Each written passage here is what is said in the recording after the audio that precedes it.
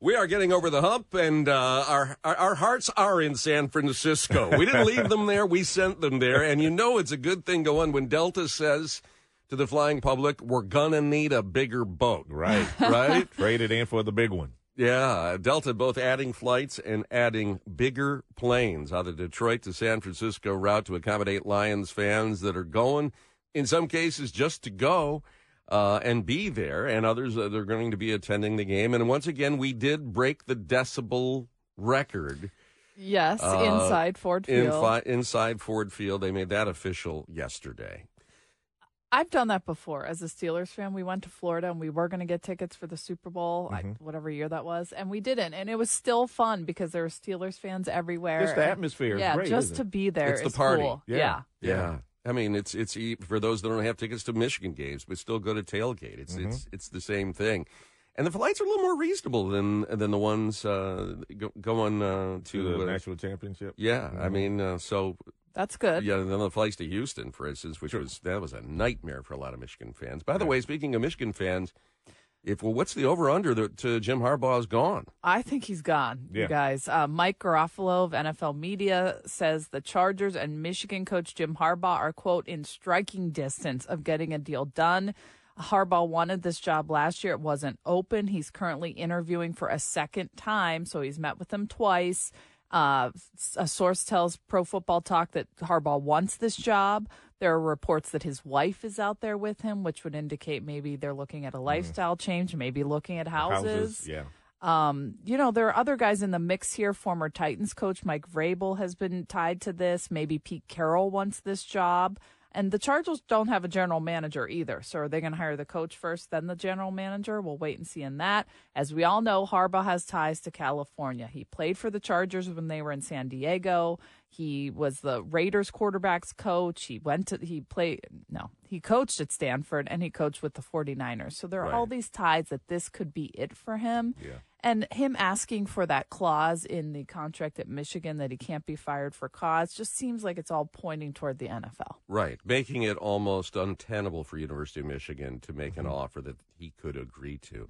$11 million, though, is what's on the table. 11 and a half. Yeah.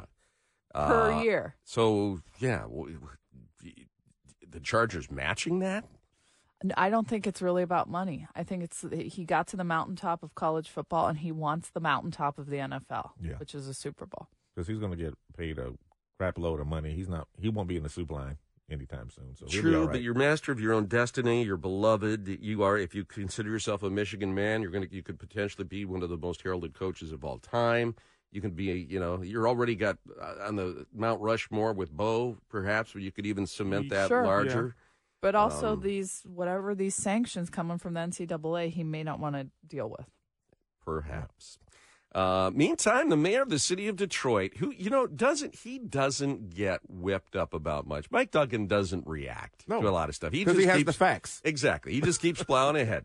But he certainly laid it down about Stephen A. Smith yesterday, and what Smith said on his First Take show Monday.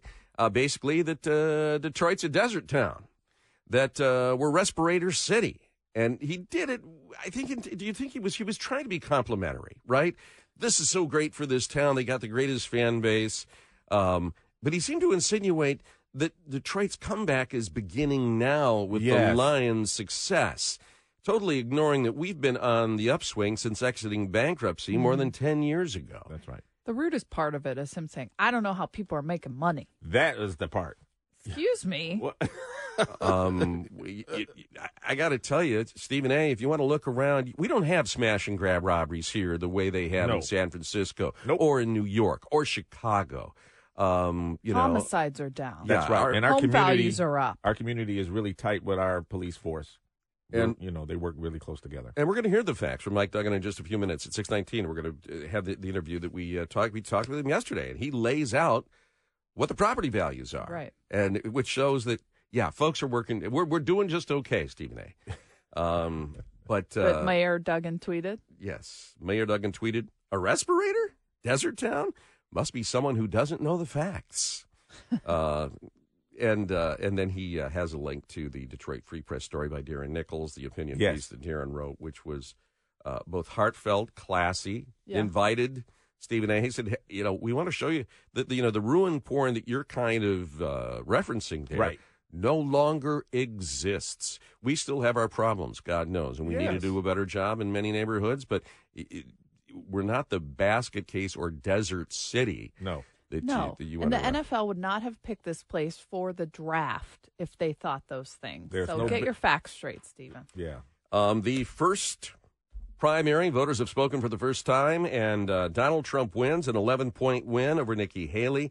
54% of the vote for her, 43%. I got to tell you, I don't see a path for her. There is no friendlier confines for a candidate that draws independence than New Hampshire.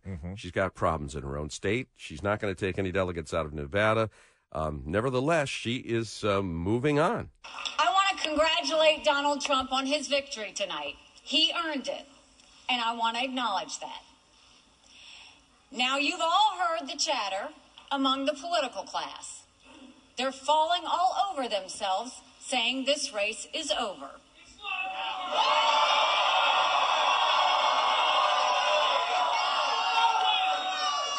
Well, I have news for all of them. New Hampshire is first in the nation. It is not the last in the nation. Here's the problem. She did very well with the base. He did very well with the base. He does very well with drawing endorsements. He's got 28 senators endorsing him. She's got none. The donor class apparently is willing to bankroll her for a couple more weeks, but I don't see a path to success for her here. The Wall Street Journal seems to indicate that if she really takes it to him, if she attacks him on domestic issues and on what some may perceive as his weakness on support for Ukraine, he would call them globalists, internationalists. But if she goes with him on those things, goes after him big time, that she could possibly draw more support. We'll see. The one thing that she did do, she took 60% of the independent vote. She did very well with those that were persuadable. Of those that waited until the last month to make up their mind, she won them. She shows every vulnerability that he's going to have in the general election. That proves that she could win a general against Joe Biden. Right. Or it would be her point. One other point she makes is that only 200,000 Republicans have voted. There's just a flaw in our system because there are about 80 million Republican voters, and it's going to be decided after 200,000. Right, exactly. No question. And yet, I've got to say, you look at Donald Trump's control over the base and the way he has courted them, and it is unprecedented. And apparently Biden did win the write-in campaign. They got enough there, so he no delegates doesn't count, but save space there. Yeah. There was what I think we would agree was an ugly moment yesterday during his stump speech. Tim Scott's behind him. Vivek Ramaswamy's behind Trump, and he says this to Tim Scott: two great senators, which is hard. I mean, did you ever think that she actually appointed you, Tim? And think of it, appointed, and you're the senator of his state, and she endorsed me. You must really hate her. No, it's a shame. You must really hate her. Now, Tim Scott ends up coming up and saying, no, I really love you. But forcing him into that moment to not just bend a knee, but to bend. This is a guy that he doesn't hate anybody. I don't think he's ever hated anybody in his life. No. He's a devout Christian man. Putting him on the spot that way. But then just said that, though. Right, I don't hate anybody. He should have said that. Yeah. I don't hate anybody, Mr. President. Right. You could just be like, this is politics. I don't hate anyone. But I know instead, he Trump comes up and supporters says, are going to say that we've all you. got Trump derangement syndrome.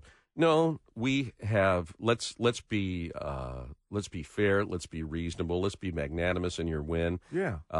You don't put someone like Tim Scott on the spot and say, not only is it not enough for you to endorse me, but I don't want you to just bend the knee. I want you to break your principles for me. Yeah. By professing a hatred for a woman that you owe a lot to. Right. Who put you where you are?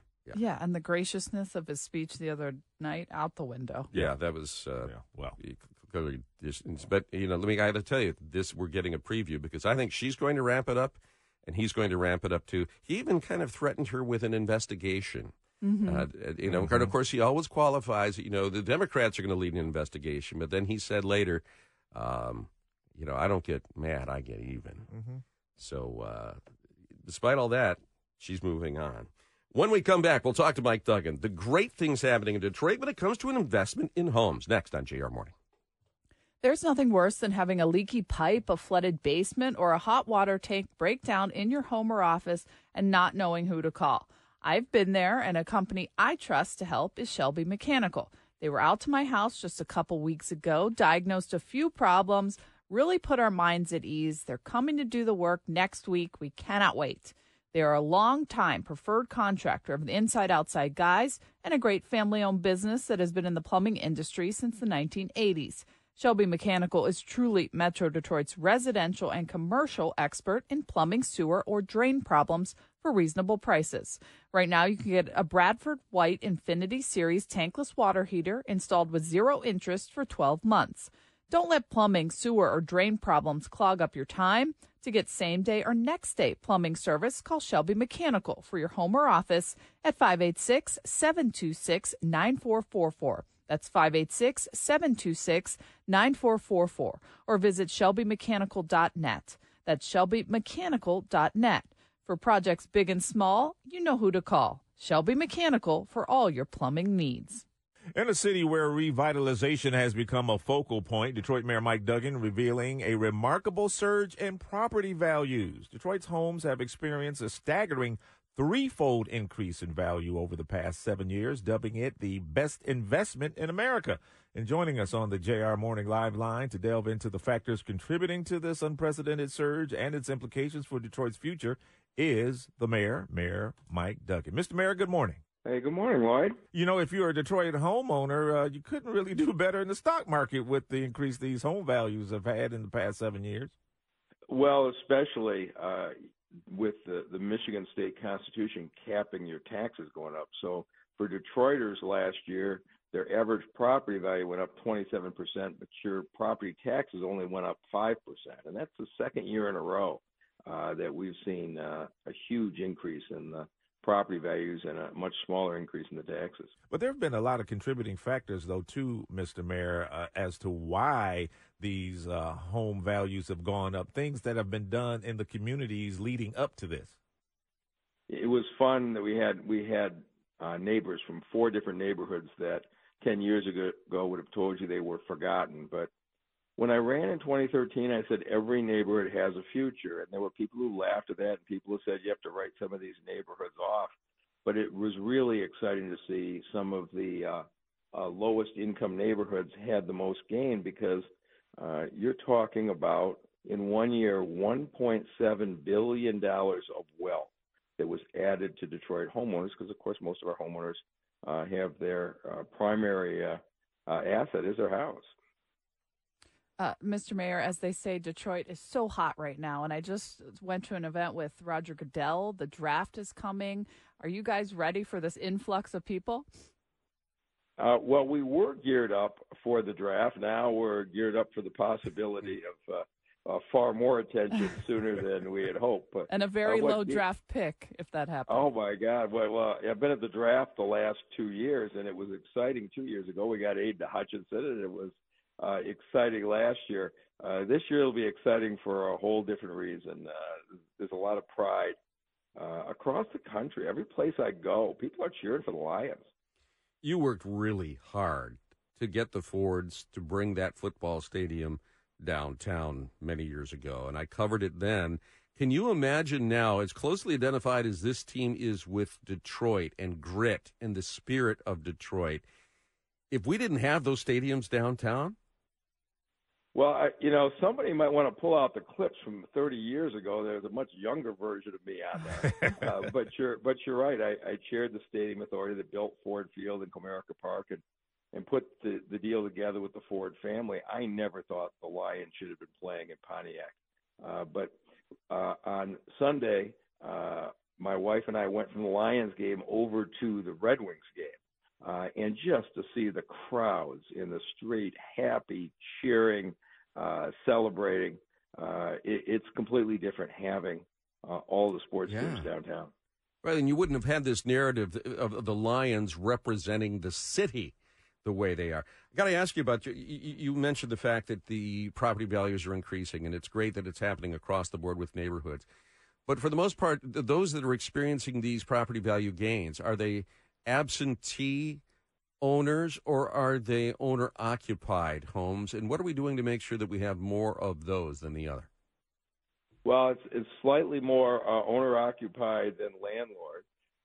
And, this last fall, the banks and the city got together and did a down payment assistance plan where we put up to $25,000 of your down payment. You have to have been a renter in the city of Detroit for at least a year, and there's certain income levels. But we had 300 people who were longtime Detroit renters, people paying $1,000 or $1,200 a month in rent, right, who should be able to own their own house. They've got the credit score. They just didn't have the down payment. It was so successful. We're sitting down with the banks again, and we're going to do it again. The state of Michigan used to have a film incentive program, and movies like Transformers and Batman versus Superman were filmed here. That program offered rebates up to 42% of filmmakers' in-state production costs, but that all went away in 2015 during the Rick Snyder administration, citing the return on investment for taxpayers was minimal. Now, a group of Michigan lawmakers is working to bring back incentives in a different form. Here to talk about it is David Haddad, chair of the Michigan Film Industry Association. Good morning.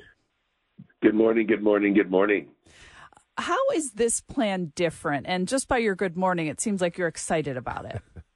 Well, we're very excited about it. It's been a 7-year journey, and we sat down, those of us in the industry, and it seemed, I don't know, I wouldn't use the word silly, that there were 40 other states and cities, 41 now in the United States, that have a program.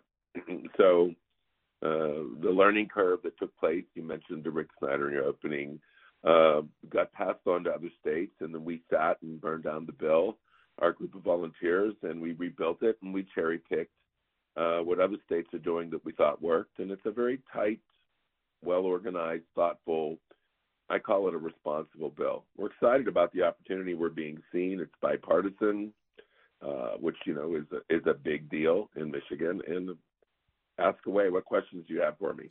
Well, David, one of the questions I have is what specific advantages does Michigan offer as a location for film and TV and commercial production? Well, it's a fresh look. Our competitors that are nearby, Ohio and Illinois. So Ohio's program is sold out every year. Illinois has an uncapped. Our program has caps. That's why we think it's responsible. We have the location. No one will shoot anywhere in the United States or Canada or the UK or Australia without a film program. So the Multimedia Job Act was put together with, for example, for labor, instead of having us give a full rebate, poor choice of words, a full incentive against salaries, it's 20% for out-of-state and 30% in-state. None of the other programs have that, because we want the money to be spent, as much money as possible in Michigan for a higher ROI. So that's one advantage. Well, then why offer for out-of-state salaries at all? I mean, I remember during the last go-around with this, David, when Matt Prentice, the late great restaurateur in town who had a huge catering business, watched as out-of-state caterers were being brought in. He goes, well, look, I understand you got to bring some out-of-state talent in because maybe we don't have the skills network here that we need. But honestly, caterers, because we got plenty of those here, how will we make sure and document that people are hiring from here and that we're not paying the salaries of out-of-state vendors? Yeah. That's a great question. So whenever the production companies make their movie, manufacture their movie in Michigan, they don't want to bring people from out of town. When they bring people from out of town, they have to house them per diem. So it's $1,300 to $1,500 a week. The only reason they would bring in any person or company from out of town is because they couldn't buy it locally. So, for example, movie catering, which is brought up frequently, movie catering isn't like going to a restaurant. Those people start at work at 1 a.m. to serve at 5 a.m., and then that's for breakfast, and then they serve dinner in those people working on that crew work 18 hours a day. There's a specific niche in movie catering as opposed to catering for a party or a venue. So it would take 2 or 3 years for someone locally to invest money to buy the specific catering trucks that are used and to grow into that. But there are, in the case of Georgia, I think they have like 18 different catering vendors now that grew into the business. It's the normal formula. Someone has a catering business and they have people working for them, and then they break off and then they buy their own catering truck. But that is the same through everything. Anything locally, they don't want to hire local crew. And you'll hear them say frequently, we want to put the money on the screen. We don't want to put the money in out-of-state pockets anywhere. They want everything goes to the screen. So, for example, when this Multimedia Job Act passes, as we hope, in the beginning, we won't have caterers and we won't have an in-depth crew and we won't have the infrastructure that's needed. So with the incentive, over a period of time, 3 years or so, or 4 years, all these little infrastructures will develop. Movie crews, people that learn their craft in Michigan who have moved to Georgia and other states to follow the work will come home because of the quality life of Michigan. It's an industry that, for it to thrive anywhere in the world, I'm not limiting it to the United States, there has to be some sort of incentive program because that's just the way it is. If you don't have an incentive program, you don't have work. Meaningful work where people can have a career, be gainfully employed, and buy a house and a car and send their kids to college and buy braces and that kind of thing. There's this big push to keep young people in our state and bring young people to our state. And I was reading some of these articles about this. One of the lawmakers who co-signs daughter is studying film at one of our universities here in the state, and he wants her to stay here and work. Yeah, that would be House Member Roth, the co-sponsor. And you're correct. That is a classic example in the state of Michigan. Anyone in the film industry, whether it's tech-related or not, has to go out of state. A lot of times when people say, I want to work at home, it just kind of oversimplifies. As parents, I have 3 kids.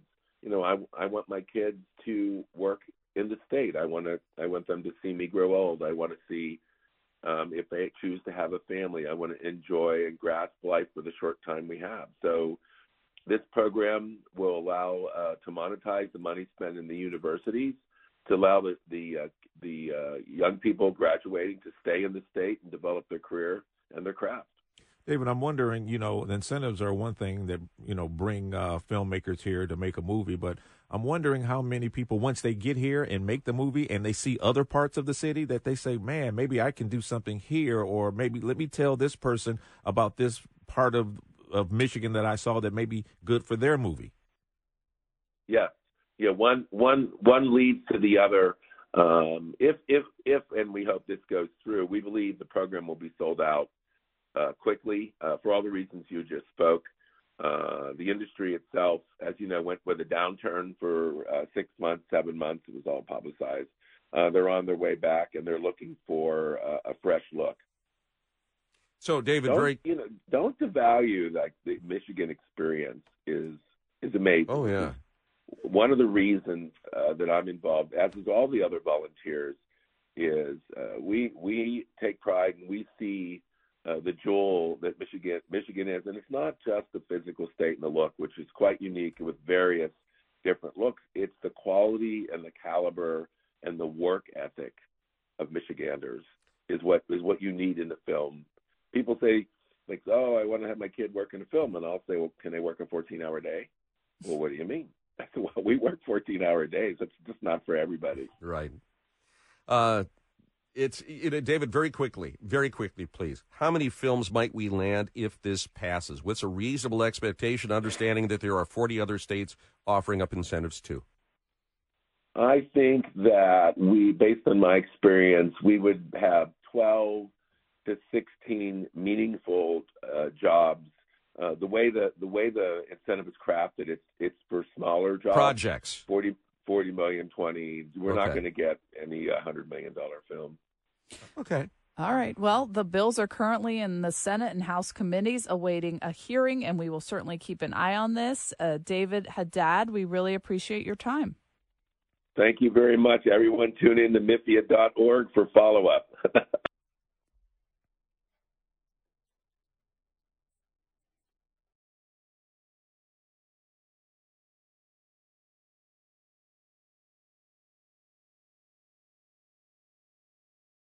Fontainebleau, Las Vegas, the newest luxury resort and casino on the Strip, and we want to send you there for the big game weekend.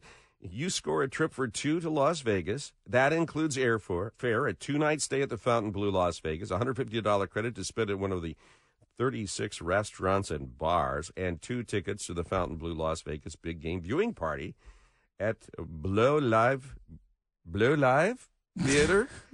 Apparently, I'm not very good on the. I sound like Inspector Clouseau. To enter, text this hour's national keyword. It is big. The keyword is big. Text that to 95819, and you will be registered to win. For full details and other official contest rules, visit WJR.com. Excuse me. We have watched as Houthi rebels have become increasingly aggressive in their attacks on U.S. military bases in and around the Middle East. The Biden administration, along with the U.K., has begun ramping up those attacks. Are they having any effect? Mike Rogers is the former chairman of the House Intelligence Committee and also a Michigan candidate for U.S. Senate, joining us live this morning. Mike, good morning. Good morning. How are you all doing today? Great. It was great to see you the other night. So why is it that it seems that we have not degraded the Houthi capabilities here? Why is it that they are seemingly undiscouraged by our retaliation? Well, remember, they're only retaliating against the units, the small units that are launching the missile itself. So they haven't expanded to any of their logistics operations, how you get missiles to the launch pad, people who are servicing the launch pad. All of that infrastructure still exists. So you're taking out a launcher. I'm telling you, their Iran, in Tehran is sending more equipment that they can launch more missiles. So unless they have a more robust disruption kind of activity versus a retaliatory kind of an attitude, you're going to continue to see this. And, every press conference, it drives me nuts. They tell you what they're not going to do, the Biden administration. My argument is they just should say, we're going to degrade their capability to do what they're doing. We'll be back in a moment. They're just not doing that. They're just doing these one-offs, and it's just not being impactful. Mike, I asked Guy this question yesterday. Why does it seem like it's just the U.S. and British militaries carrying out these attacks when the shipping lanes matter to the entire world, all the countries? True enough. Some of it is about capability. And so the Netherlands are involved. There's some German logistics things going on. They're involved. But for the precision type activity that you need to have in these kinds of things, the two navies that are best suited for that, candidly, are the Brits. Us. The Canadians could do it. They don't have as big a presence in that area of the world. But you're right. Everybody should be stepping up to this. This is going to slow down the world's economy. And we're going to have to get back to putting Iran back in a box, the way we did just a few years ago. Cut off their oil money. Nothing good has happened since we allowed them to sell oil in the open market. Billions of dollars of cash poured in, and we saw that money go to the Houthis and Hamas and Hezbollah and the Badr brigades in Iraq. All of them got well financed, and that is what's causing our problems.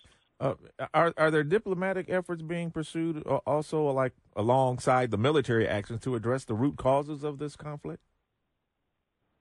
Well, that's a really good question. I know that they send our Secretary of State, the Biden administration sends our Secretary of State with hat in hand. It doesn't seem to have been working. Mm-hmm.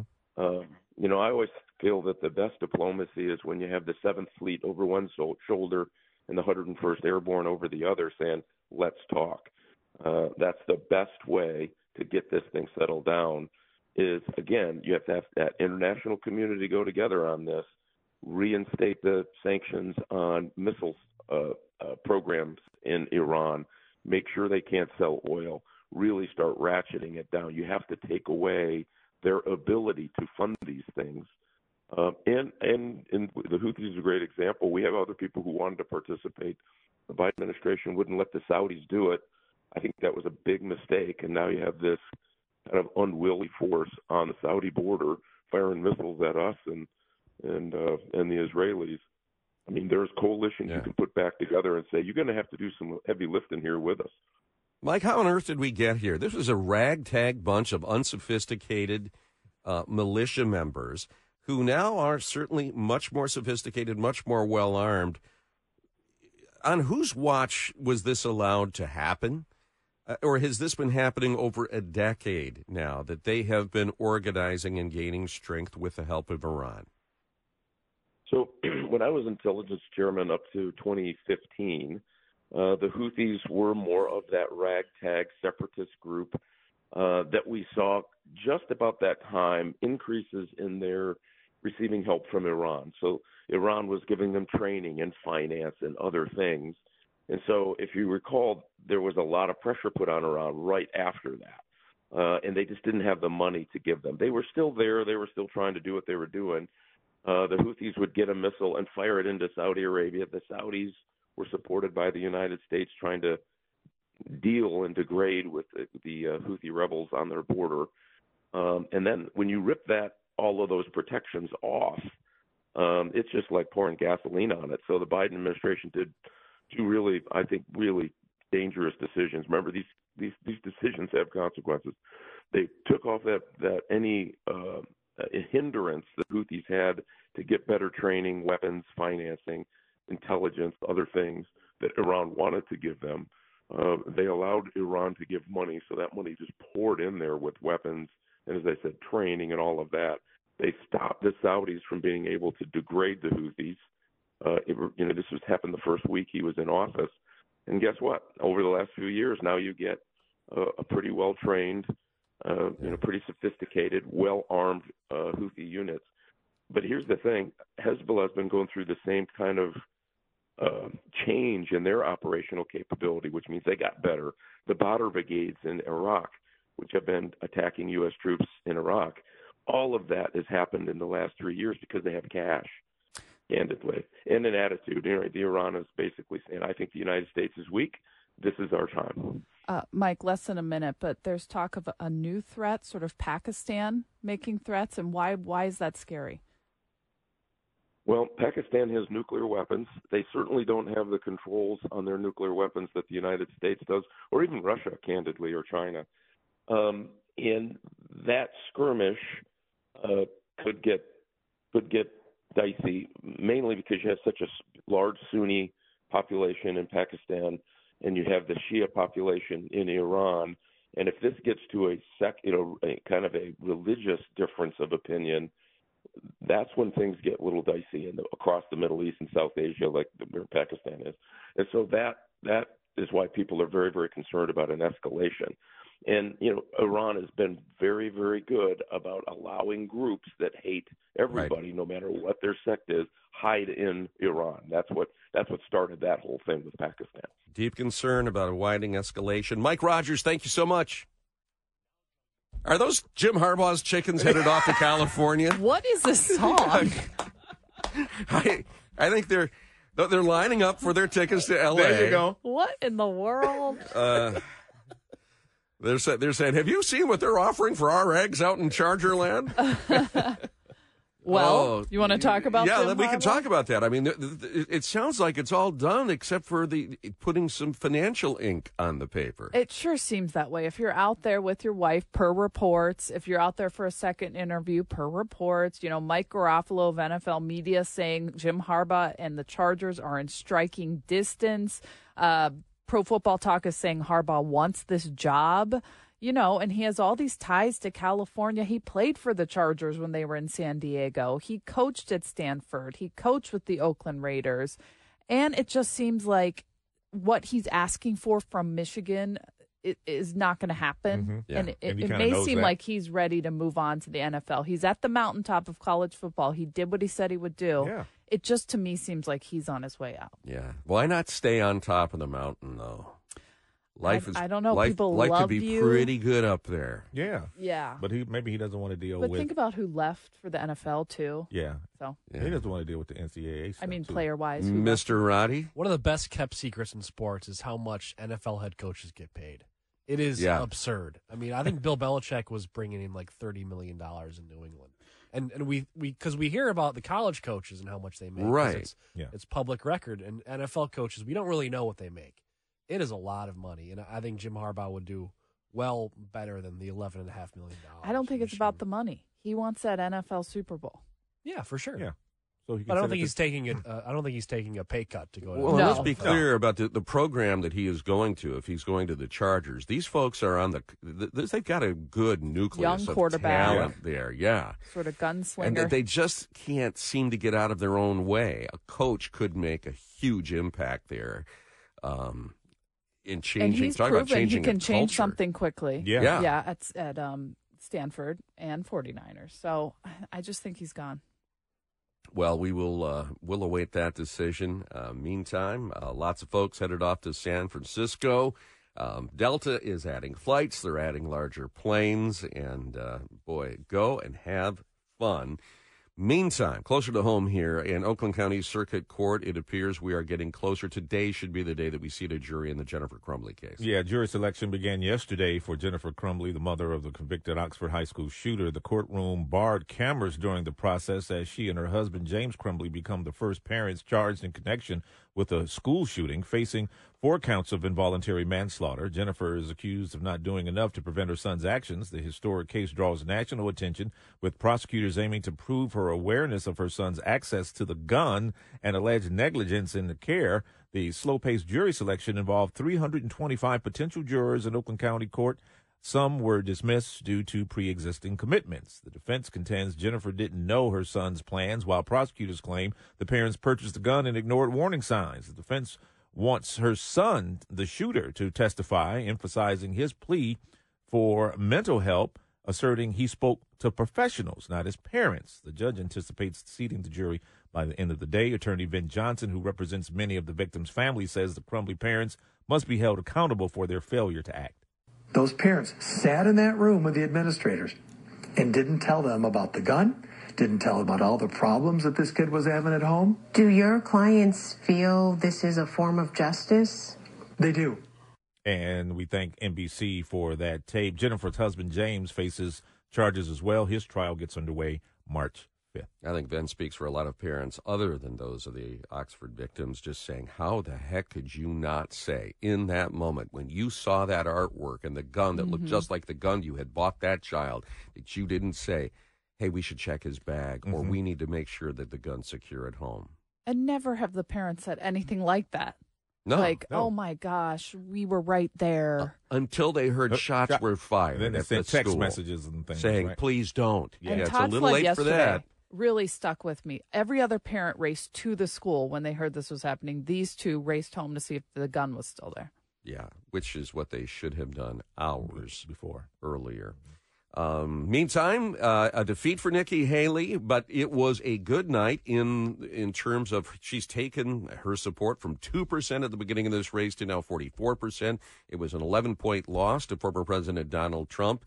There certainly is a class of donors that will continue bankrolling her, but when you look at the base, when you look at the political class that are endorsing Donald Trump, there is an increasing drumbeat for her to drop out. At some point, she may see retribution from going forward. Among those encouraging her to perhaps drop out, Ronna Romney McDaniel, the chair of the RNC. I'm looking at the math and the path going forward, and I don't see it for Nikki Haley. I think she's run a great campaign, but I do think there is a message that's coming out from the voters, which is very clear. We need to unite around our eventual nominee, which is going to be Donald Trump.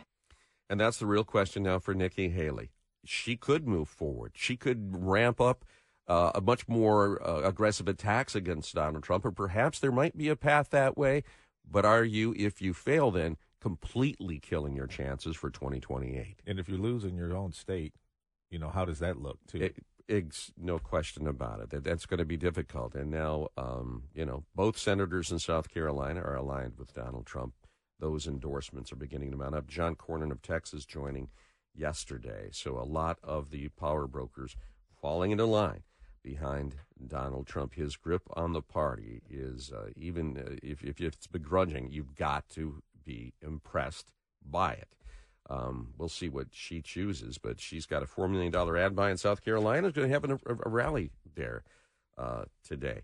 Time for WJR Business Beat. Let's check in with Jeff Sloan, the CEO and founder of Startup Nation, brought to you by Shelving.com. We rack your world. Good morning, Jeff.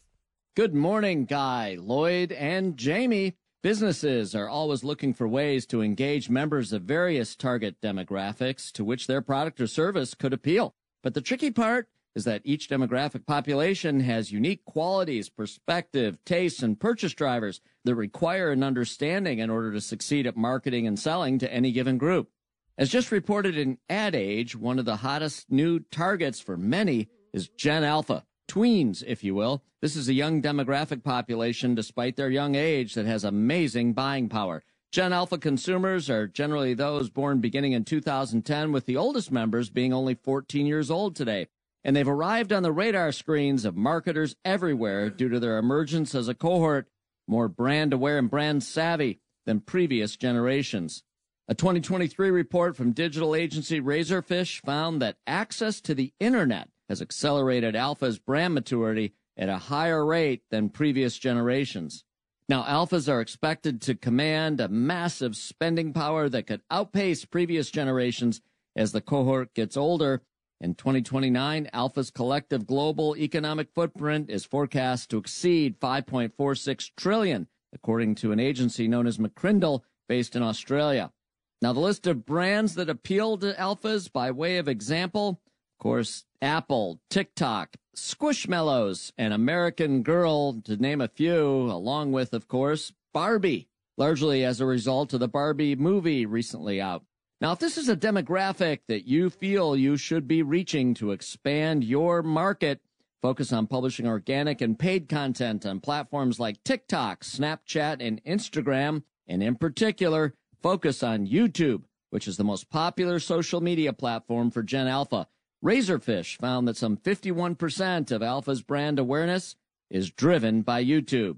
I'm Jeff Sloan, founder and CEO of StartupNation.com, the source for everything you need to start and grow your own business. And that's today's Business Beat on the great voice of the Great Lakes, WJR.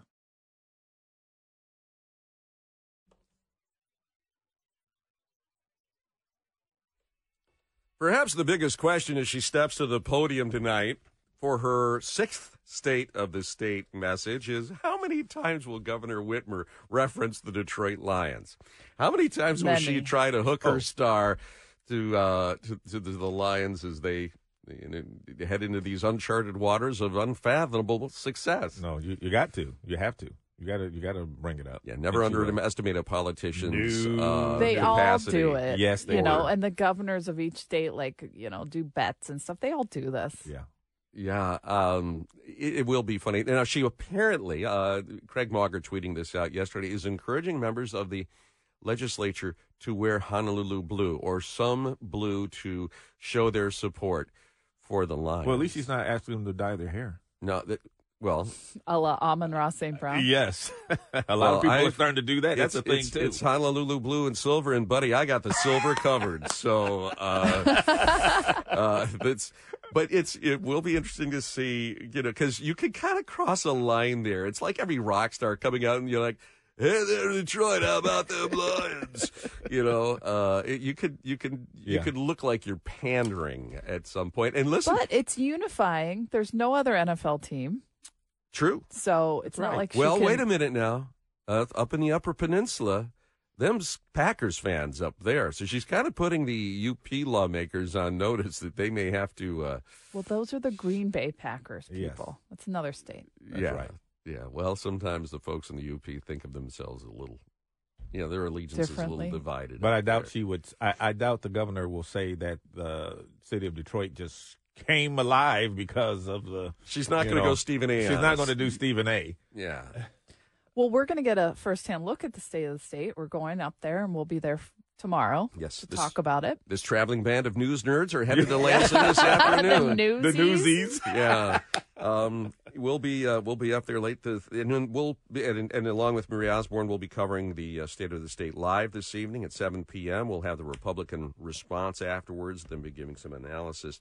There are a lot of familiar themes that we're going to see. She has called for universal pre-K for many of her State of the State messages, and she will do that again. She wants to see free preschool for all Michigan 4-year-olds, and she's working this, this idea we get focused on K through 12, and I think wisely she said, no, we need to broaden that lens. It needs to be pre-K through the next 2 years, through 14 years of education. So we're going to also hear a lot of proposals for free community college. Mm-hmm. Yes. That's all well and good. She says they will be game changers. Well, that implies that people will take advantage. And what we have seen again and again, you can build it, you can even make it free. It doesn't mean that people will necessarily come. We expanded the eligibility for free community college by 350,000 people. You know how many people signed up? About 2,000. Yeah. We went from out of those eligible. That's only that's a 2.5% take rate. So and that was because we lowered the age. Exactly. From 25 to 21. And for this program. Yeah, so you kind of have to measure as she's creating expectations and today. And I think that this is in the right place, but you have to ask in terms of the return on that investment. How much do we put into it? Or maybe we should be doing some other things to encourage people on the value of those extra 2 years of education. Because there's a gap there, and we saw that when we were up in Mackinac. Right. I think also she should address getting things done with the way the legislature is right now. Absolutely. And how, these are grand ideas that we're going to hear tonight, but how are you going to actually pass them? Well, and we need to hear from Republicans. Okay, fine. You have a divided House. You can be the party of no.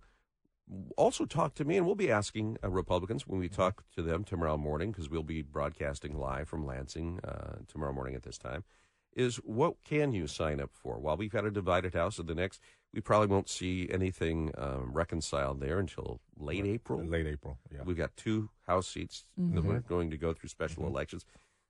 What can you be working on? What can you work together on with the Speaker? And we'll talk to Matt Hall about that. I'm sure he's got some good ideas. He's going to be having a 1 o'clock media briefing this afternoon that we'll be listening in on, where they're going to set out their legislative priorities for the year ahead. And let's be clear, they have always said we are more interested in broad tax relief rather than targeted tax relief, which in their minds all too often are for the favorite special interests of the Democrat Party. It's going to be labor unions and seniors, because that's fertile ground for, quote unquote, buying votes. So we'll see where that goes. By the way, an interesting thing out of Axios, this has been supposedly a banner year for labor unions. When you look at the concessions that the Teamsters won from UPS, which Sean Fain got for the UAW, actors and writers in Hollywood getting some pretty lucrative deals and protections. You would think that the labor movement was in tall cotton. The fact is, based on Bureau of Labor statistics released yesterday, we have never seen the share of American workers who are members of a union lower. It hit a record low in 2023. Just 1 in 10 workers are members of labor unions. Now, maybe that will change with the success that we've saw over the past year. Sean Fain wants He's it to working change. toward Tesla. They're working on all of that. But in the meantime, and they did see a slight uptick in the number of workers, but because the labor force expanded so much, the share of workers that are in unionized households never been lower. When we come back, we're going to talk to a man who has coached the Lions and the Niners.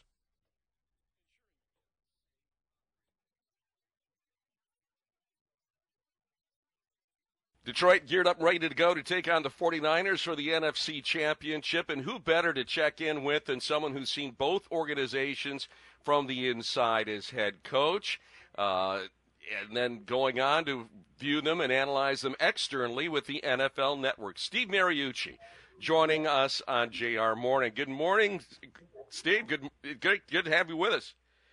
Yeah, guys, thanks for having me on. Yeah, you mentioned that I was able to coach both teams, the Lions and the 49ers, and the funny thing is they had to beat teams that I also coached, the Packers and the Rams, and so it's been a lot of fun watching these playoffs. Boy, they've been fantastic, and a lot of familiarity here, but gosh, what a season the Lions have had, huh?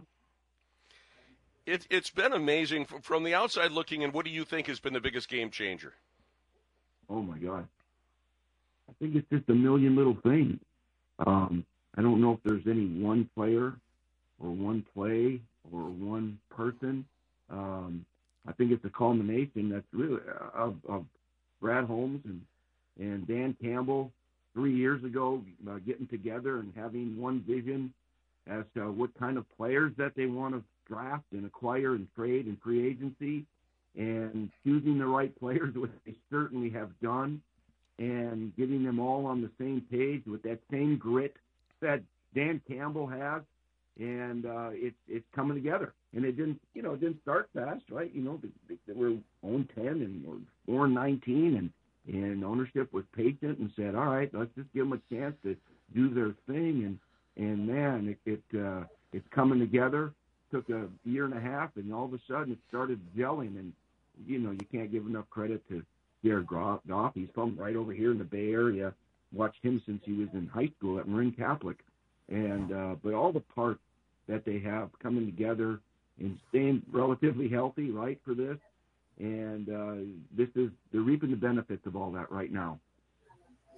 Steve, I picked a soundbite yesterday of your pal Rich Eisen saying, why not the Lions? This is not a cute story anymore where we're just happy to be there. The Lions are built to win, and they might actually get this done. Do you think they could beat the number one seed? Yeah, I do. I won't be easy. I right from training camp, I'm pretty close here to the Niners and know the coaches and know all of them very well, and I just felt that their roster was veteran enough and talented enough. They have 9 Pro Bowlers, the most in the league. And, if they're healthy and they play like they're capable of, that they should, play and probably win the Super Bowl. Well, they've had some games where it wasn't quite that easy. Deebo Samuel has not been ruled in just yet. He's still nursing that shoulder. And the last time he hurt that shoulder, they lost 3 games in a row.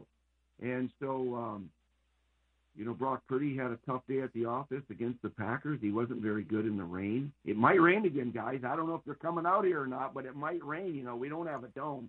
And so it's going to be one of those games. And I think the Lions are built to play in the rain. They got the nasty offensive line, 2-headed monster at running back. They've got a great play-action quarterback. And boy, Sam Laporta is just exceeding expectations as a young tight end, and Jared Goff can do this. And so, yeah, this is going to be an even game. Nobody thought the Packers would play with the Niners and really could have won that game, right? And, of course, the Lions split with the Packers.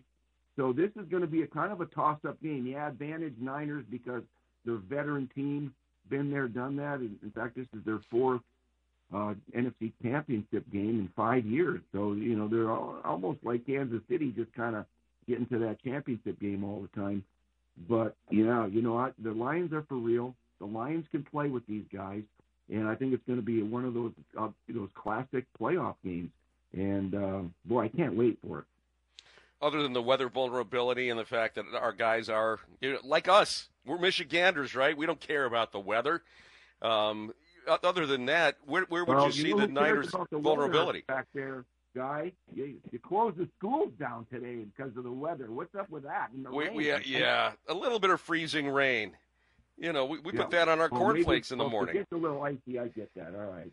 But where is the one I come from, it snows up there 10 inches. Just get your butt up and shovel and get the car and go to school, So, but, so weather does have a little factor in it.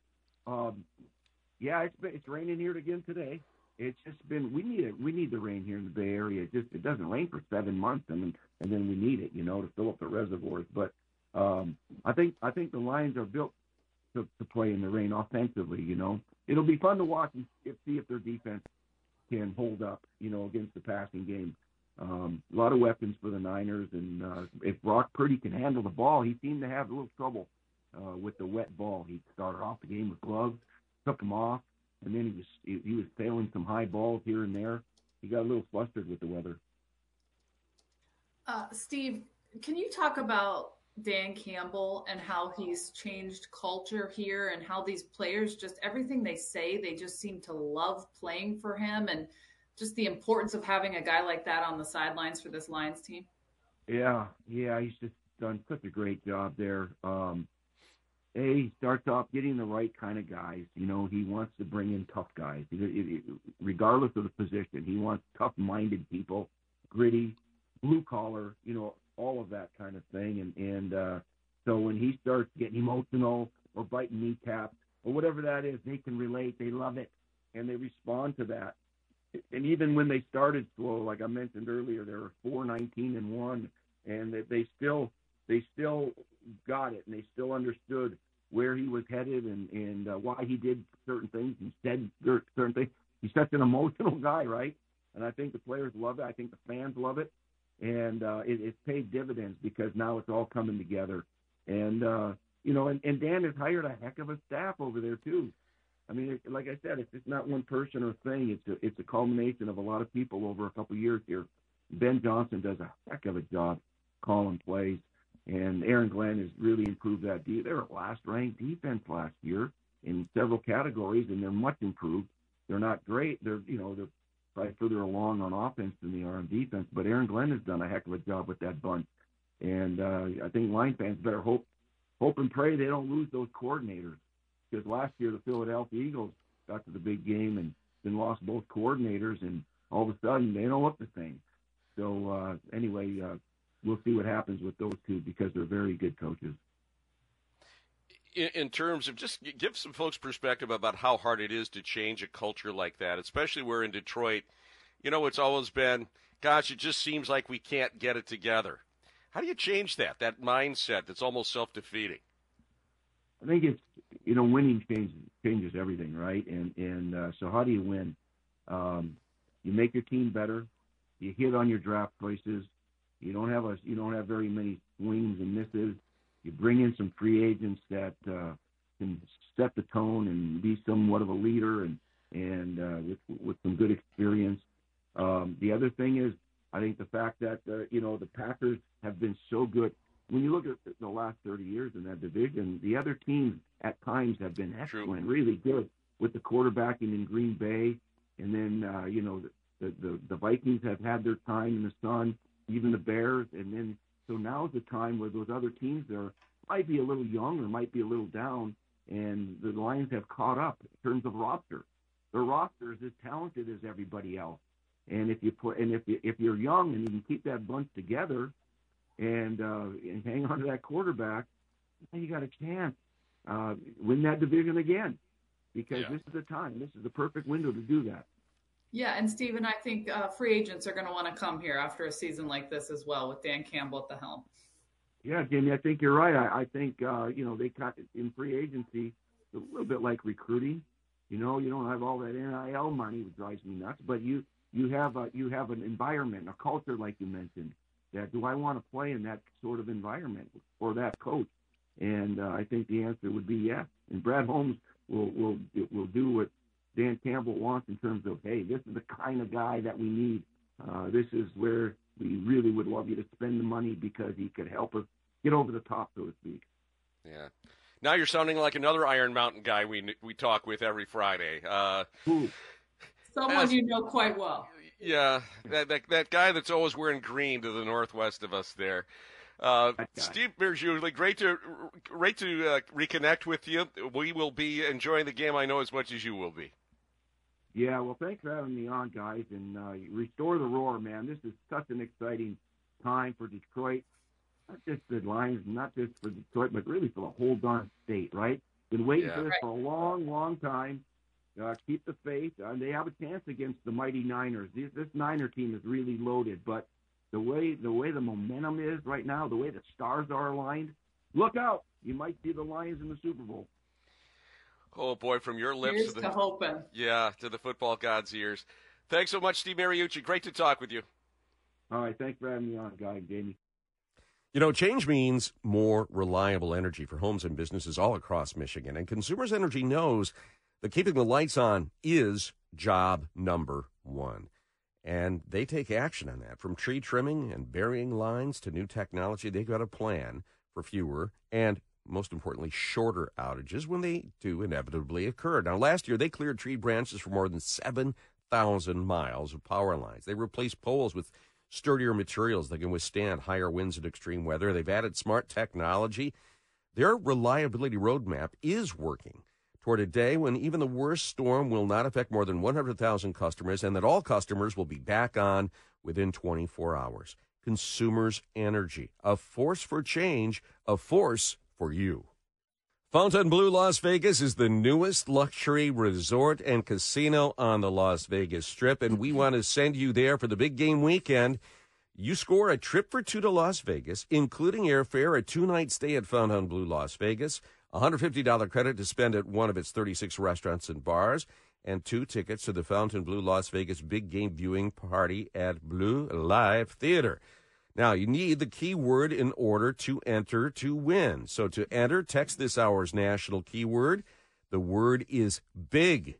Text BIG to 95819, and you can be registered to win that fun trip to the Fontainebleau for the big game weekend. Well, reports are the Chargers and Michigan coach Jim Harbaugh are in striking distance of getting a deal done. Also, reports say he wants this job. He's out there with his wife. Let's bring in Steve Courtney, WJR senior sports analyst. Good morning, Steve, to tell us everything going on with Harbaugh. Yeah, there's a lot to tell, Jamie. Good morning to you, Guy, Lloyd. Hello again, everyone. First and foremost, this chat brought to you by the Performance Remodeling Sweepstakes. Performance Remodeling, a preferred partner of the Inside Outside guys, kicked off another $100,000 window of opportunity sweepstakes. Request your windows, roofing, and siding quote today. Log into windowsroofingsiding.com to enter the Performance Remodeling Sweepstakes. Well, like you allude to, Jamie, according to reports, Jim Harbaugh is indeed within striking distance of reaching a deal with the Chargers of the City of Angels. As a matter of fact, NFL Network reporter Mike Garofalo saying yesterday, we're now in the zone where something could happen between the Chargers and Jim Harbaugh in the near future. Here's what we know. Garofalo saying that the Chargers have made an extremely strong financial offer to Harbaugh and are at the point where they are discussing staffing issues like who the general manager will be, who would join Jim Harbaugh on the coaching staff. Folks, once it gets to that point, it's only a matter of time. Now, you'll recall after the 2021 season in which Harbaugh got the Wolverines to the CFP for the first time, he flirted with the Purple People Eaters, the Minnesota Vikings, under the impression he probably had that job. They didn't reach an agreement. Then after the 2022 season, he had a virtual interview with the Denver Broncos. Clearly, nothing panned out there. Stayed at Michigan, goes on to win a national championship. So he is a hot commodity. Went back to Michigan in 2014 after that successful run with the San Francisco 49ers, taking them to a Super Bowl before leaving the National Football League, going back to his alma mater. There are also reports, and this is how legitimate this Chargers opportunity appears to be, folks. Reports that he would bring defensive coordinator Jesse Minter with him, as well as his son Jay Harbaugh, who has been the running backs assistant special teams coach, tight ends at Michigan for the last 9 years. And there are ties for the Harbaugh family, obviously, to the greater San Diego area. He was at the University of San Diego through 2004 through 2006. He also played for the Spanos family, the owners of the Chargers, basically wrapped up his NFL career back in 99-2000. As a matter of fact, he was brought aboard, ironically enough, to play for the Chargers as a backup to Ryan Leaf, but he would see significant playing time, you'll recall. And just an aside, I almost forgot about this, but Jim Harbaugh signed by the Honolulu Blue and Silver Detroit Lions prior to the 2001 season to back up Charlie Batch, but he was cut. So there you have it, folks. All sorts of not even rumor anymore. You look at some of the Chargers media outlets, and they are saying that's basically inevitable, that an announcement that Jim Harbaugh is the new head coach of the San Diego Chargers, Los Angeles Chargers, if you will, could come as early as today. Wow. That sort of moved quickly as soon as the Chargers name came up. Yeah, and, there were a few other NFL teams in this hiring cycle. He interviewed with the Atlanta Falcons, who has also interviewed with Bill Belichick a couple times.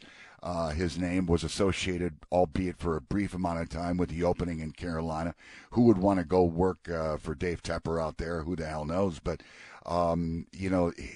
I think that, Jim Harbaugh and his connections to the West Coast, this was an easy pick for him. Again, he interviewed for the second time yesterday. His wife was out there. Again, if you have a club offering you a strong financial opportunity, there you go. Well, it's also the potential to make an impact, too, Steve. I mean, they've got a good nucleus of talent there. There's just this thing that they can't seem to get out of their own way. Jim Harbaugh can change that. Well, and you're right, Guy. One of the attractions for the Chargers is you've got a franchise quarterback in Justin Herbert. And as far as bringing his established defensive coordinator, Jesse Minter, with him, that was one of the shortcomings of the Chargers this past season. It has been for a while. So all the pieces are in place. Mm-hmm. And, again, an announcement could come as soon as today. And if you're Michigan, you want the decision to be made already so they can make moves and decide. You would think it would be Sharon Moore, but we'll have to wait and see. Thank you. No word as to whether or not Connor Stallions will be involved. What? Thank you so much, Steve Courtney. We'll talk to you soon. You betcha. Have a great day, folks. All right, coming up on JR Morning, we're going to get you up to date with all the topics in this crazy world we live in. That's next.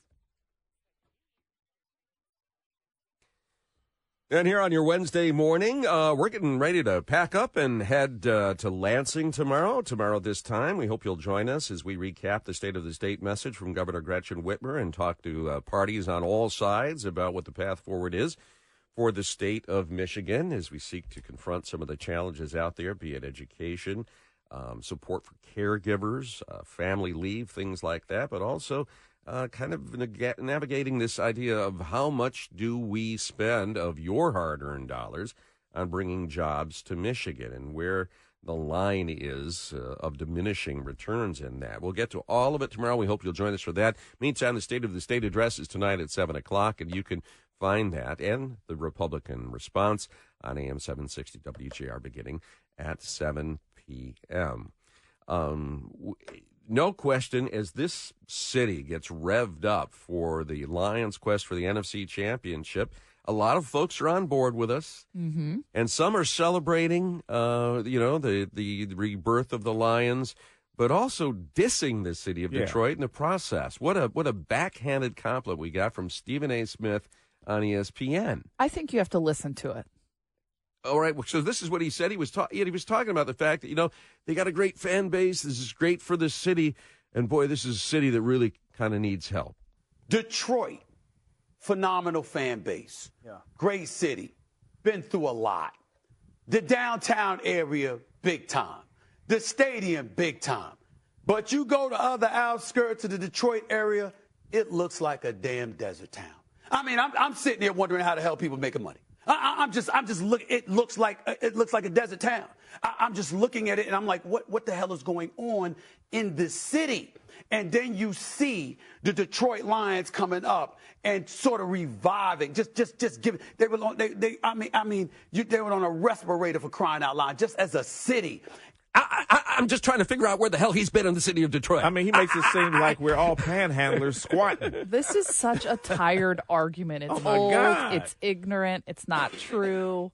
It's just not true. Also, the fact that the Lions would prop up anybody or any city, I mean, it's a fun sporting event we're going to. All hail the Lions for lifting our spirits, certainly, but it's not like we're not standing in a bunch of Hoovervilles like the Great Depression waiting for a sports franchise to save us. It's just wrong and ignorant, but we can't get all worked up because it's just so wrong. It is. But all the national media has been pretty great talking about Detroit. Have. So this is a one-off, I think. And we should also commend Darren Nichols in the Detroit Free Press for a very reasoned, thoughtful, and invited Stephen A. He goes, Stephen, you kind of you're dealing in some of the most tired tropes that are out there. Come visit us. We're going to take you to the train station. We're going to take you outside the outskirts of town and show you the great things that are happening here. And the mayor, I think, basically said the same thing. He did, because the mayor talked about the rising property values, decreased crime rates, reduced unemployment, all of that stuff. I don't know where. And the NFL doesn't choose a place on a respirator to have the draft. Hello. So, moving on. I just don't know. Shock value. Yeah. Well, the hot take is so often the thoughtless take. Meantime, we may see the opening arguments in the Crumbly case here, if not today, then certainly tomorrow, Lloyd. Yeah, jury selection began yesterday for Jennifer Crumbly, the mother of the convicted Oxford school shooter. The courtroom barred cameras during the process as she and her husband, James Crumbly, become the first parents charged in connection with the school shooting, facing 4 counts of involuntary manslaughter. Jennifer is accused of not doing enough to prevent her son's actions. The defense contends Jennifer didn't know her son's plans, while prosecutors claim the parents purchased the gun and ignored warning signs. Now, the defense wants her son, the shooter, to testify, emphasizing his plea for mental help and asserting he spoke to professionals, not his parents. The judge anticipates to see the jury by the end of the day. Attorney Vin Johnson, who represents many of the victims' families, says the Crumbly parents must be held accountable for their failure to act. Those parents sat in that room with the administrators and didn't tell them about the gun, didn't tell them about all the problems that this kid was having at home. Do your clients feel this is a form of justice? They do. And that tape is courtesy of NBC. Jennifer's husband, James, faces charges as well. His trial scheduled for March 5th. The New Hampshire primary in the record books, an 11-point victory for Donald Trump on the issue of immigration. Exit polls show he thrashed Nikki Haley. On the issue of the economy, he thrashed Nikki Haley. But with independents, 6 out of 10 supported her, showing his potential vulnerability in a general election. Once again failing to bring in the independents. In fact, there were a number of Republicans, 35% of them, that said they will not support him in November. So that is a significant portion of his base. He said yesterday in a scrum with reporters, I don't care if she stays or goes. I'm just going to do what I do. It was a very, I thought, self-aware, reflective moment saying, I'm not going to get upset. She has to stay in, fine. I'm going to do what I do. Well, by the returns last night, he was threatening her with an investigation. He was picking on her about her dress. He wants her gone. And even went after Kayleigh McEnany, one of his most loyal former staffers. Yeah, if you watch the Fox News coverage, McEnany was on the desk, just talking about how to move forward. And she mentioned the stats guy that you just did, something like 7 in 10 Haley voters wouldn't vote for Trump. And she said that Trump should posture as the presumptive nominee, focus on independence, figure out how to win a general election. That's all she said. And then he went to his social media and said, quote, I don't need any advice from Rhino Kayleigh McEnany on Fox. Just had a giant victory, in all caps, over a badly failing candidate, Bird Brain, and she's telling me that I can do better. Save your advice for Nikki. This reactionary Donald Trump is back, and then he just said terrible things about 2 women in that tweet. I mean, the guy we know is back. Yeah, he does a great job of recruiting new people to the Republican Party, but it's moments like that he creates new independents out of formerly loyal Republicans who said, I can't be that Republican anymore. It's politics, and she was hired to just give her advice on how he moves on to win an election, and that is his response. And she was basically saying, be the better man like you were in Iowa. Yeah. He was gracious after Iowa. Be that guy. But if he looks at it as you trying to, talk down to him or give him advice, he doesn't like that. He doesn't take that. Well, and especially not from a woman. Right. Mm-hmm. Can we also say that was a pretty awkward moment with Tim Scott yesterday at the victory party? as he was talking about, and he's right about this. I mean, he's got 28 U.S. senators who are endorsing him. Nikki Haley has none. The political establishment, the power brokers within the party are in his camp and are increasingly so. But then he almost put Tim Scott through a loyalty test. He put him on the spot, and he talked about the fact that she put you on, basically saying that Nikki Haley made him a senator, and you ended up supporting me. Two great senators, which is hard. I mean, did you ever think that she actually appointed you, Tim? And think of it, appointed, and you're the senator of his state, and she endorsed me. You must really hate her. No, it's a shame. It's a shame. Uh-oh. Of course, he misspoke. Yes. He meant to say you endorsed me, but you really must hate her. Now, anybody that knows anything about Tim Scott he's a devout Christian. I don't think the man's ever hated anybody in his life. And he could have said that. He's tried to run a very positive campaign. And now you're putting him in a position where he has to go hyper negative. Yeah. So he comes up to the mic and says what? And he says, I love Two you. great senators. Uh-oh. Which is... I screwed it up. Yeah. I wanted to pick it up from where I was left off. But he comes up and says... No, I love you. And what'd you think of that? It just made my stomach turn. Because he appeared so obsequious. He did, and he just seemed like he was, really just, gutting him. And it's one thing to ask your supporters to bend the knee, and that's okay. They've endorsed you. Make as much as you can about that, but don't make them bend their principles and to call on him to hate Nikki Haley or looking for that as an.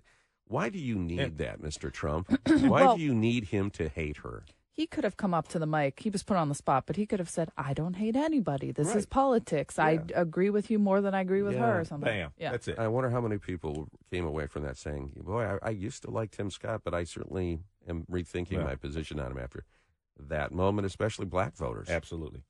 Yeah.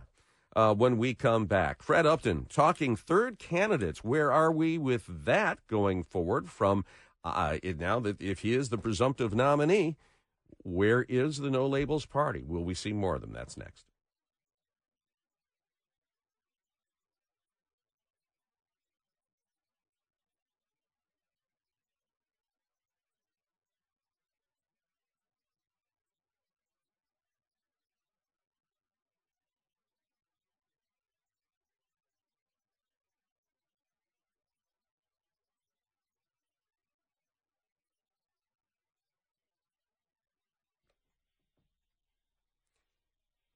Fox did a voter analysis last night and found 53% of the New Hampshire GOP that voted will be satisfied if Trump wins the nomination.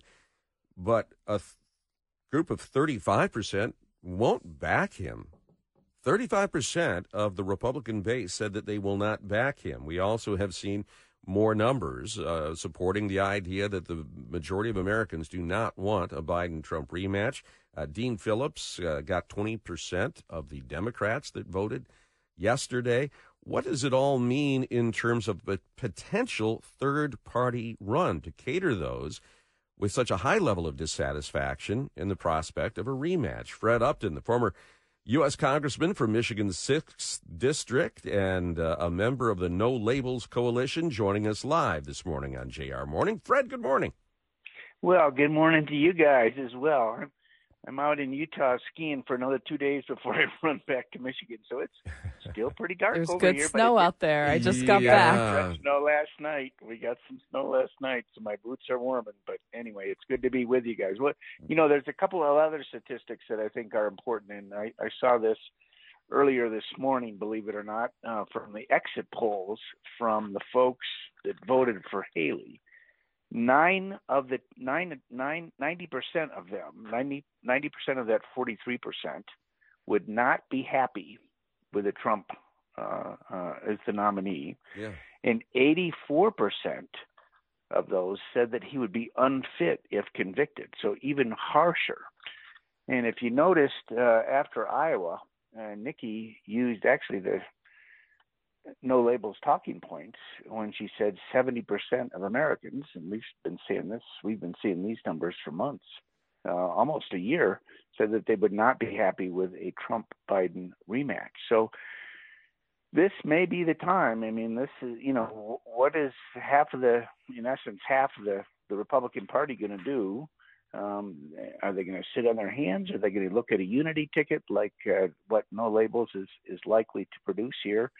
We're on, I think, 14 states now since in terms of ballot access, and we would turn that over to the ticket. And we're not going to. No Labels is not going to run a presidential ticket.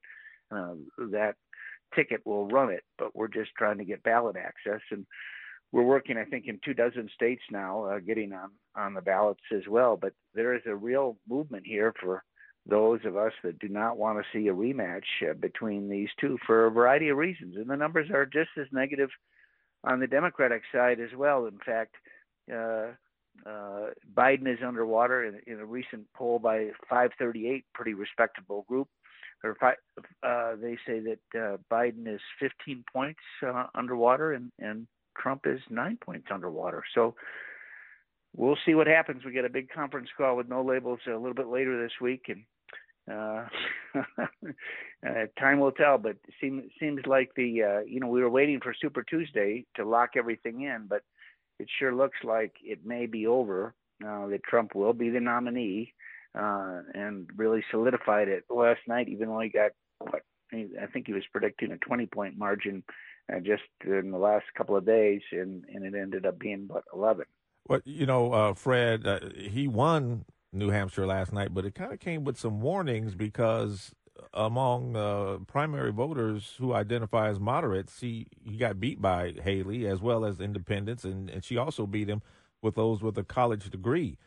So, while he won the New Hampshire primary, if it came down to the election between him and Biden, he may not do so well if he doesn't have these people behind him. Well, you're exactly right. I mean, that's what I was saying. I mean, you're exactly right. I mean, there's a good chunk of Republican voters that don't want to go there. So, and we have found that a majority of the 70% that don't want a Biden-Trump rematch are willing to look at a third-party ticket, particularly if it's led by a Republican. Now, you look at the next two primaries.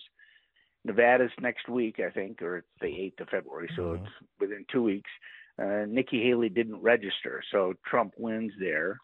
And, my sources, colleagues, et cetera, down in South Carolina say that it is Trump territory. I mean, we saw Tim Scott endorse Trump, saying that he was the best to unify and unite the country.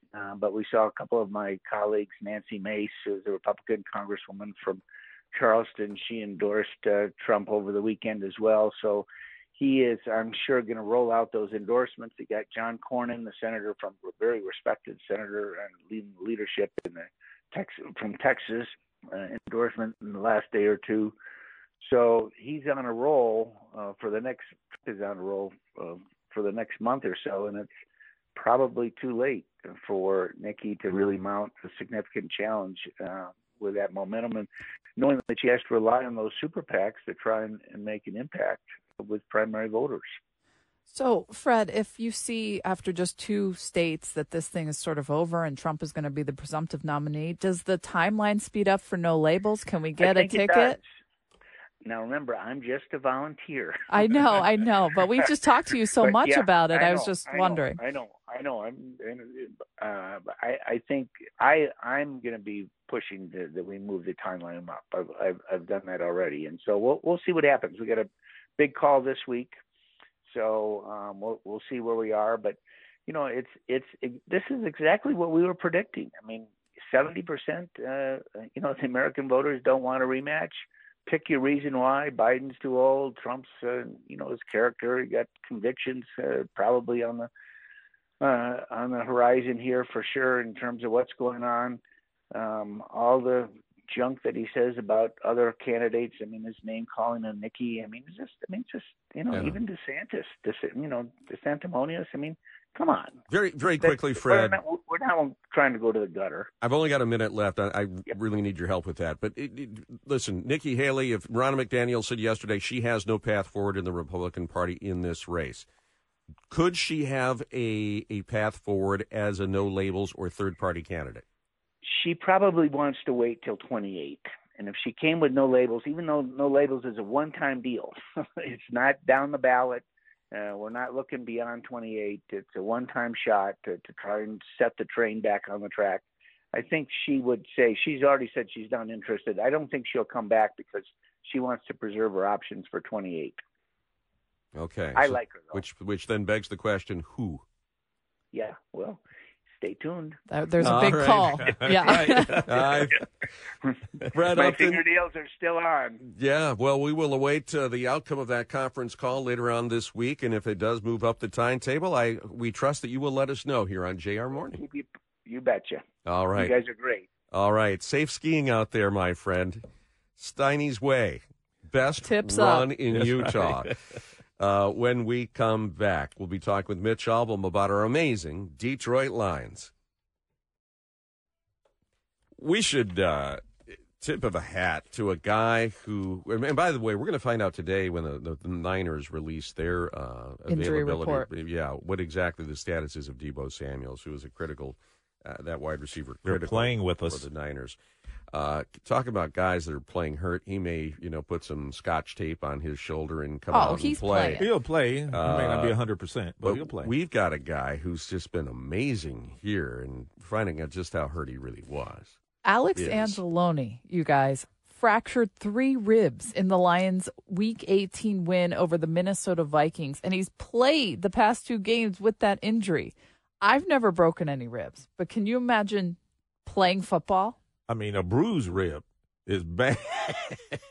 You talking about 3 broken ones. Yeah, he had a team-high imagine. 8 tackles, 2 for a loss in the win over the Rams, 6 more tackles, including 2 to get off the field on 3rd down over the Bucs. Yeah. And this guy's playing with injury. And we know Frank Ragnow and all his injuries. Yeah. Human.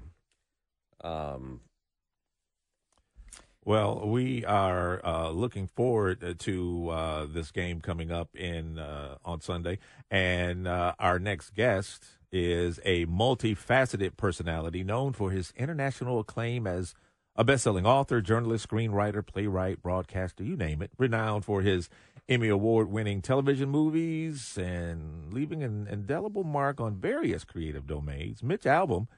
He's also host of the Mitch Albom Show here on WJR weekdays 4 to 6 p.m. and a longtime Detroit Free Press sports columnist. He always brings that unique perspective to our discussion, and he joins us now on JR Morning. Mitch, good morning. So formal. I know. Really think at this point I need all that? No, I gotta bring you on right, Mitch. I gotta bring you on right. Your next book, you've got a blurb writer right Yeah. here. There you go. I got you. So Mitch, when you started writing for the Free Press in 1985 and writing about the Lions, did you ever think we'd be in this position, 1 game away from the Super Bowl, or did you say to yourself, like, how many times can I write that this team is not that good? Well, when I first came in, they had a coach named Darryl Rogers. Oh, yeah. I remember. And one day, the writers were standing outside with Darryl Rogers trying to talk to him about football. And he looked up to the Silverdome, and there were the roof, and there were a bunch of pigeons on the roof. And he said, like right in the middle of the discussion about football, how many pigeons do you think are up there on that roof? And I said to myself, this guy is not taking this football team anywhere. and from that point forward, it's been one series of failed regime after another. I mean, we all know the whole litany of them, Marty Morningweg and Matt Patricia and all the guys who have come in between. Matt Millen. So, yeah, Matt Millen and Russ Thomas, a 25-year regime and all that. So, no, I really thought that this was going to be the one team that if they ever made a Super Bowl, I should probably announce my retirement. So now I might be 2 weeks away from retiring. Who knows? Mitch, do you think it was they just hired the wrong people and then they finally just got it right? I mean, it is unbelievable that they only won 1 playoff game in so long prior to this season. it is a case of hiring the wrong people. But, everybody always thinks that just means a coach and GM. It's all the way up the organization. And it's in the front office. And it's really who's running the front office. And, not in any way to besmirch William Clay Ford, as a man. But as a football owner, he wasn't particularly good. And when you're not good at your job, you continue to make the wrong decisions. And so he continued from the whole way the front office was organized to the coaches and the GMs, putting in the wrong people. When you put in the wrong people, they make the wrong decisions. They draft the wrong people, hire the wrong coaches, and you end up with bad football teams. Look, no sport is set up to fix itself better than the NFL because of the draft. So if you do badly in a previous year, you get high draft picks, right? And high draft picks are the way that baseball doesn't have that in terms of like they have farm systems. It takes much longer to get guys out. But in football, you get a number one pick, you draft Trevor Lawrence or C.J. Stroud or guys like that, and you can turn around in 1 year. Lions had umpteen opportunities to do that over the years. How many years did we have a top 5 draft pick? Oh, Lord. And how many years did it come out being, Charles Rogers or other guys that just didn't handle it well, Chuck Long and guys like that. So they finally made the right picks and they put in the right people and they're winning. But it's who they've drafted and what characteristics they're looking for. We just talked about Alex Anzalone. I mean, that's Spielman-esque, a guy coming out with 3 busted ribs. And by making toughness a higher priority, has that kind of been the secret sauce here, Mitch? Well, you said Spielman-esque, and I mean, he's been part of it behind the scenes. He was brought in to sort of help them guide, the coaching decisions and the other things here and the philosophy of the team. And they have that philosophy, and that, it comes from the kind of players that Brad Holmes drafts and the kind of players that Dan Campbell coaches and who he keeps and who he doesn't and who he elevates and who he doesn't. And we all know about his toughness and we all know about his approach. He's a lot smarter than people think. I just did the Tony Kornheiser show just before I came on with you guys, and Tony said, everybody thinks this guy's a meathead. Is he a meathead? He's the last thing from a meathead. He's way smarter than people give him credit for. Maybe he talks a certain way, has a Texas accent, but he really understands the game and he understands human nature and motivation. And, that's what it takes. You think about the teams that have been great over the years, whether it's Belichick or Bill Walsh or Tom Landry or whatever. You got to have guys who do consistently build the program, and that's what he's doing. Mitch, your thoughts on Stephen A., who said basically that the Lions doing well this past year, that's when Detroit started doing well, because Detroit was just on a respirator before that. Desert City. I'm so glad I was able to get that respirator out of my mouth, now that the Lions started playing. We sadly, we're used to this, what we call the drop-by Detroit take. It used to be that they'd send a guy into Detroit when the Detroit team did well. He'd go to the Lindell AC, spend 5 minutes there, go to the Packard plant, spend 5 minutes there, and say, this city is, a tough blue-collar, poverty-stricken, Rust Belt kind of thing, and only the sports team is pulling them out of it. It's not true. It's not even close to true, And, I know Stephen A. for many, many years, and he's a good guy with a good shtick, but this is more shtick than truth, and we all know that around here. Mitch, do you think they could win on Sunday in San Francisco, especially if Debo is not 100%? Yeah. That doesn't mean that they are going to win, but yeah, they can win. They can play with anybody. They began the year by beating the former Super Bowl champions, who are now one of the last 4 teams left, and they beat them. And I think they beat the Dallas Cowboys, even though the refs didn't think it. Right, and both those games are on the road. Yeah, and there's no reason that they can't go into San Francisco and play a great game. The thing that you worry about from a pure football point of view is that especially if Deebo Samuel plays, San Francisco is strong in an area where the Lions are weak. They have good receivers who can eat you up for 200 yards a game if you're not careful, and that's the Lions' kind of Achilles heel. and you don't want that to happen. So I think Deebo Samuel playing is a big thing. But they got Brendan Ayuk and they've got Christian McCaffrey. They have a ton of offensive weapons, and the Lions are going to have to win a game probably in the 30s in order to win. But they've done that. They just did it last week. So yeah, at this point, anybody who says they can't do something hasn't been paying attention.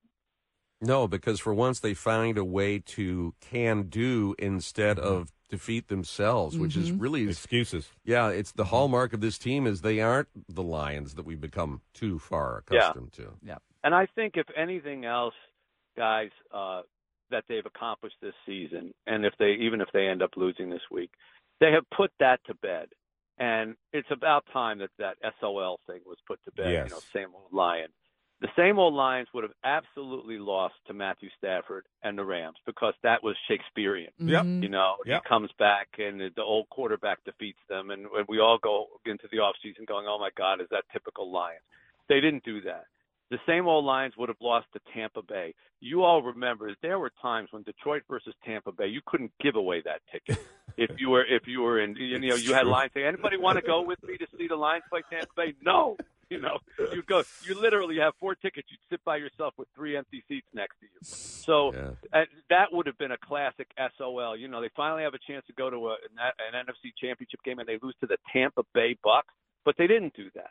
So they have gotten rid of that Shakespearean shadow, and I think that's healthy because we went into Lions seasons with so much of that hanging over the franchise and the team and the players and the coaches, and I think it burdened them over the years. And I think sometimes it became a self-fulfilling prophecy. When they started to lose, they started to feel the whole city coming down on them like, here we go again, here we go again. And I think we've lost that. Even if they lose this game, they're going to come back next year with a lot of expectations, winning expectations, and that's a healthy thing. Mitch Albom, the host of the Mitch Albom Show on WJR, weekdays 4 to 6. We appreciate you being here this morning, sir. Thank you for the introduction and the close. All right. And, you got to take a chance, if you do, to take a look at the Free Press and look at Mitch's story in the Free Press. Detroit Lions no longer a cute story. They are now a win away from the Super Bowl. Coming up, Marie Osborne, our senior news analyst, talking about the Warren Symphony Orchestra celebrating its 50th anniversary. That and more when we come back on JR Morning. Now, this song I like. The Warren Symphony Orchestra is celebrating its 50th year this year, a major accomplishment considering most professional music programs are struggling to stay afloat following the pandemic. Let's get to Marie Osborne with their story, senior news analyst. Marie Osborne, good morning. And good morning, Jamie Edmonds. So musically, the city of Warren is certainly better known as the home of Eminem than for symphony music.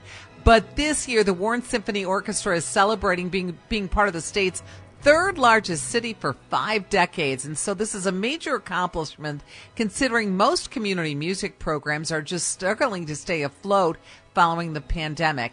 In 1974, a group of business owners were concerned after a music program in a local school district fell victim to budget cuts. And that group visualized not just a school program, but a professional symphony orchestra that could be accessible to the entire community.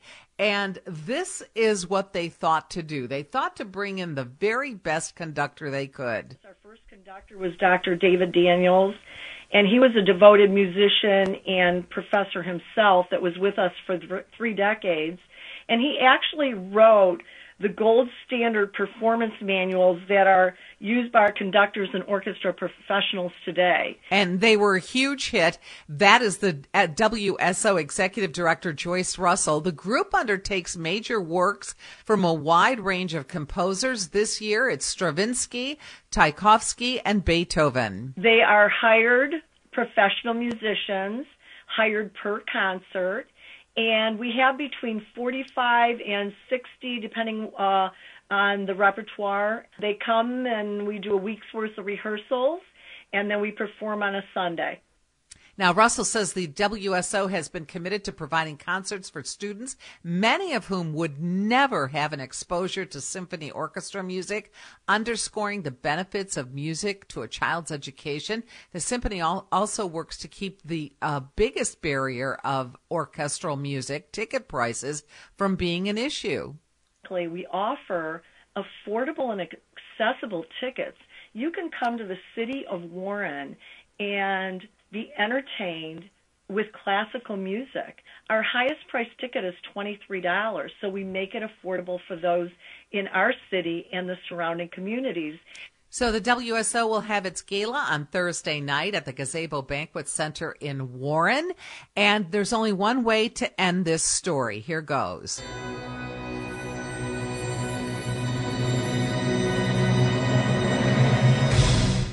There you go. Where's the round of applause? That's wonderful. For their longevity and bringing the arts to the community. I picture you with your arms in the air and a baton in hand there for that that crescendo. Yeah, I'd love that. I'd love to do that. Yeah, this is really an amazing story when you consider Warren is really, a working class town, a working man's town. It's home of General Motors, the Chrysler, one of the assembly plants was there. And so the UAW has a big presence in the city of Warren. So for them to come together and really be committed to something like orchestral music like this is really an amazing story. And for 50 years they've been doing it, especially their student outreach, where they bring this type of music to students. Again, they may never hear that music ever again in their lives, but at least they were exposed to it once. Well, their black and white gala is tomorrow night. It's sold out. It seems like they have lots of support, and the future is bright. So thank you so much, Marie. Thank you, guys.